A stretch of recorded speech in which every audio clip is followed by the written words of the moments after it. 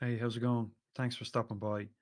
This is the midweek audio related to the Nomic, which is a shorter read that I put out on a Wednesday over on Sunday Letters. SundayLetters.LarryGMaguire.com. And this week I'm digging into some of what David Lynch has to say about creativity and work.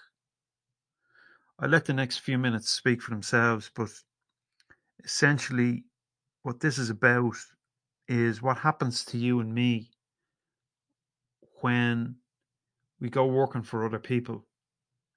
Now, I accept that you've got to learn the skills of the game, whatever it is you've decided to get into: computer science, philosophy, accountancy, carpentry, plumbing, whatever it happens to be.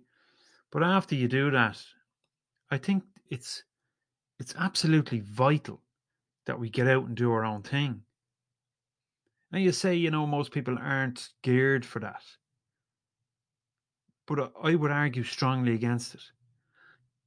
Because you see, it seems to me that in accepting a job designed by somebody else to which you need to fit is a flawed idea. I know a lot of people do it. I know most people do it. Most people work for other people.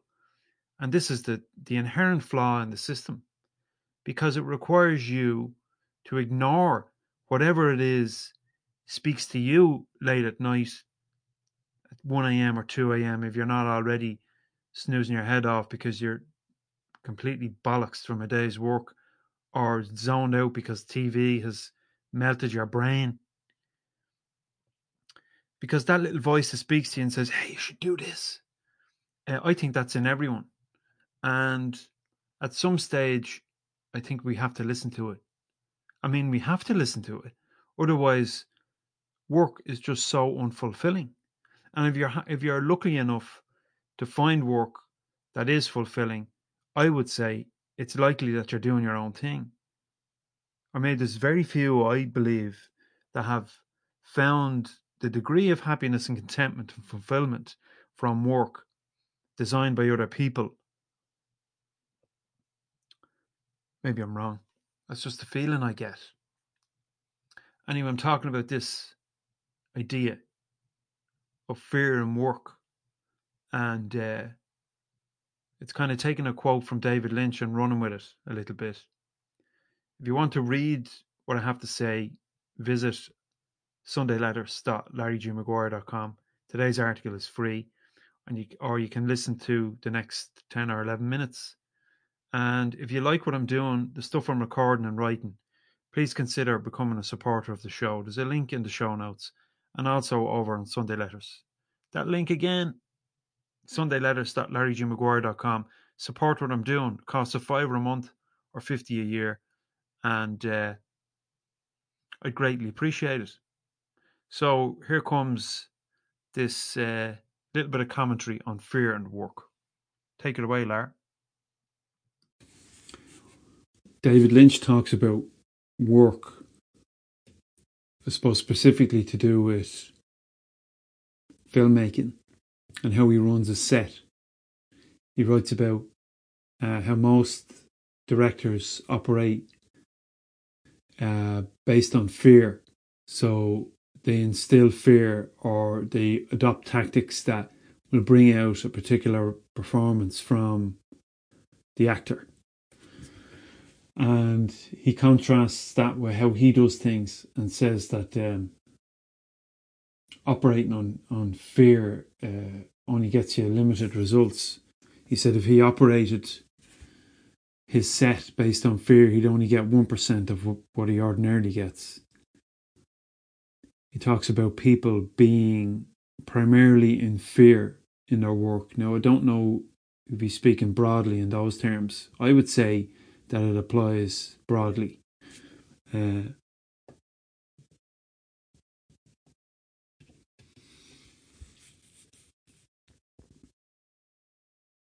Because you see, within the contemporary work environment, you've got a structure, and corporations work based on output having to be more than input. Now, it depends what industry you're talking about, but generally speaking, the output needs to be 1.5 times more than the input in order for it to be a viable ongoing concern. And here lies the problem, because when a group of people, an organisation, operate on this premise that it must be profitable in order for it to be viable, well then it allows the people who run that organisation to adopt less than ethical standards, you might say. So it makes it okay to sacrifice people. And in psychological terms, research terms, it's called burnout. A lot of people suffer from burnout. And that's what happens because the work environment, today's contemporary workplace, is so structured. And because you're required to fit, a model of the ideal worker, it means you're not the genuine you. You're essentially just a cog in a wheel. Your personality, that aspect of you and me that makes us unique, we have to leave behind. We can't, well, there's a certain degree of flexibility on that, but really, you have to do your job. Your job. Because the corporation requires it. The output of the corporation requires you to be something else. And that's more pronounced these days, given that in our northern hemisphere, Western industrialized culture, work is mostly service-based. In so-called advanced societies, work is more or less service-based, and the labour-intensive work is either done by machines or else done by third world countries, which is where we get most of our clothes. So creativity is gone. You can't be creative in your work, not really. You can't explore the depths of yourself, as David Lynch would describe it, and bring out and explore these new ideas, and you just can't do that. The modern workplace doesn't allow it. And I think that's why most people are disenfranchised. And you say, well, most people aren't disenfranchised. What are you talking about? They enjoy their work. Well, I don't believe most people do enjoy their work. I think they just put up with it. I think most people put up with it and carry on in their work because they get a few quid at the end of the week and they can pay off their bills and maybe get a holiday or buy something nice, And that's the substitute now, the buying of something in order to soothe ourselves, whether it's a few cans or a bottle of wine or maybe a little baggie or a trip to the shopping centre.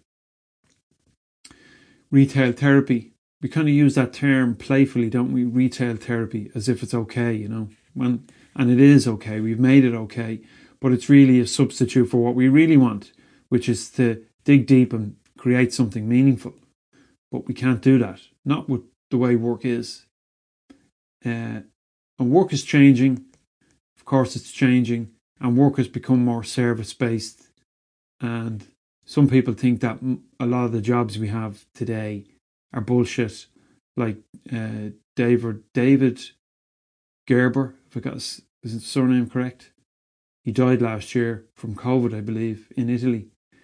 He wrote a book called Bullshit Jobs. And he wrote an article prior to that called Bullshit Jobs on Strike magazine. So it's impossible for you and me to be creative, really. We can't, not really, if we're doing jobs and our work, how our work looks is designed by other people. And for a long time, while I was in business, the work was described, was explained, was dictated by the industry. So you go into the industry, you carry out the work as the industry requires it, and then people pay you for it. That's all right. But there's not much creativity in that. You can't be yourself. You have to be a drone. You've got to be a drone, otherwise you don't fit in and nobody wants you. That's the nature of the game. So when I read the likes of David Lynch, it kind of gives me fuel, because you can explore yourself and play with media. You can write what you want. You can throw it out there, and not too many people will read it or watch it. And that's all right. Fuck it. What else would you be doing? I mean, how can you really be a unique, bona fide human being if you're not creating from within yourself? If you're just doing a job that someone else says you should do under the command of other people, you're not a fucking human being at all. How can you be?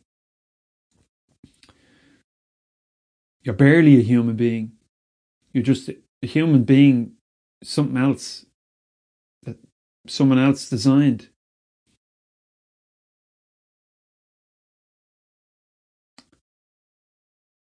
So I don't think we have much choice in that regard. But it's difficult. It's fucking difficult to break out of that, because there's a part of your mind keeps telling you you've got to get back in and you've got to produce widgets in, widgets out. You put a widget in, you must get 1.5 widgets out, or 2 widgets out, or 3 widgets out, or 7 widgets out. And that's what happens when people from the southern hemisphere are put to work to create clothes and shoes and handbags that Louis Vuitton sells for like €700 or €7,000, and they get paid pennies for it. So, but that's okay. But all of that's got to come to an end. It must, because these societies are becoming more expensive. And I was thinking the other day that this whole concept of globalization, right? It's made our lives more comfortable materially, but it's made other people's lives fucking miserable, like children going down mine shafts to retrieve cobalt or whatever it is they're retrieving, so I could have this camera that I could record this material on, or that mobile phone over there. And if the national boundaries were still there, if the global geographic boundaries were still there, and that if you operated a business in Ireland, for example, then you had to hire and produce the goods that you sell in Ireland, well then, and every other country had to do the same, well then maybe there would be less exploitation, because that's what's going on. The people of the global south, in Africa, India, China arguably, although they're becoming more expensive, Indonesia, the labour of those individuals is used to produce goods for you and I at a cheap rate, so we could have more comfortable lives, but their lives are becoming more miserable. And am I going off the topic? I probably am.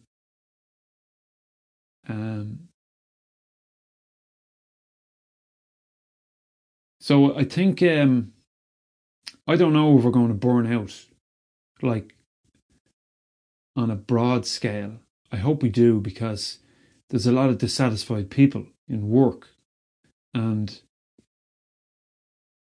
okay, you got to figure out how to make a few quid. You're going to do material like this, you're going to record material, and you're going to write stuff and all that kind of stuff. But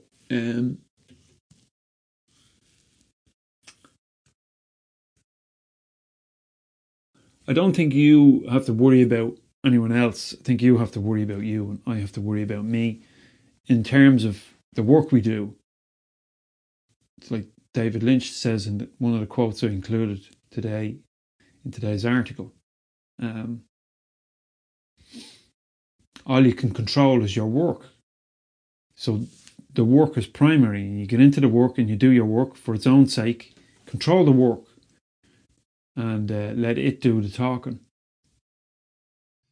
Hey, listen, I write Sunday letters as the name suggests, every Sunday, most Sundays.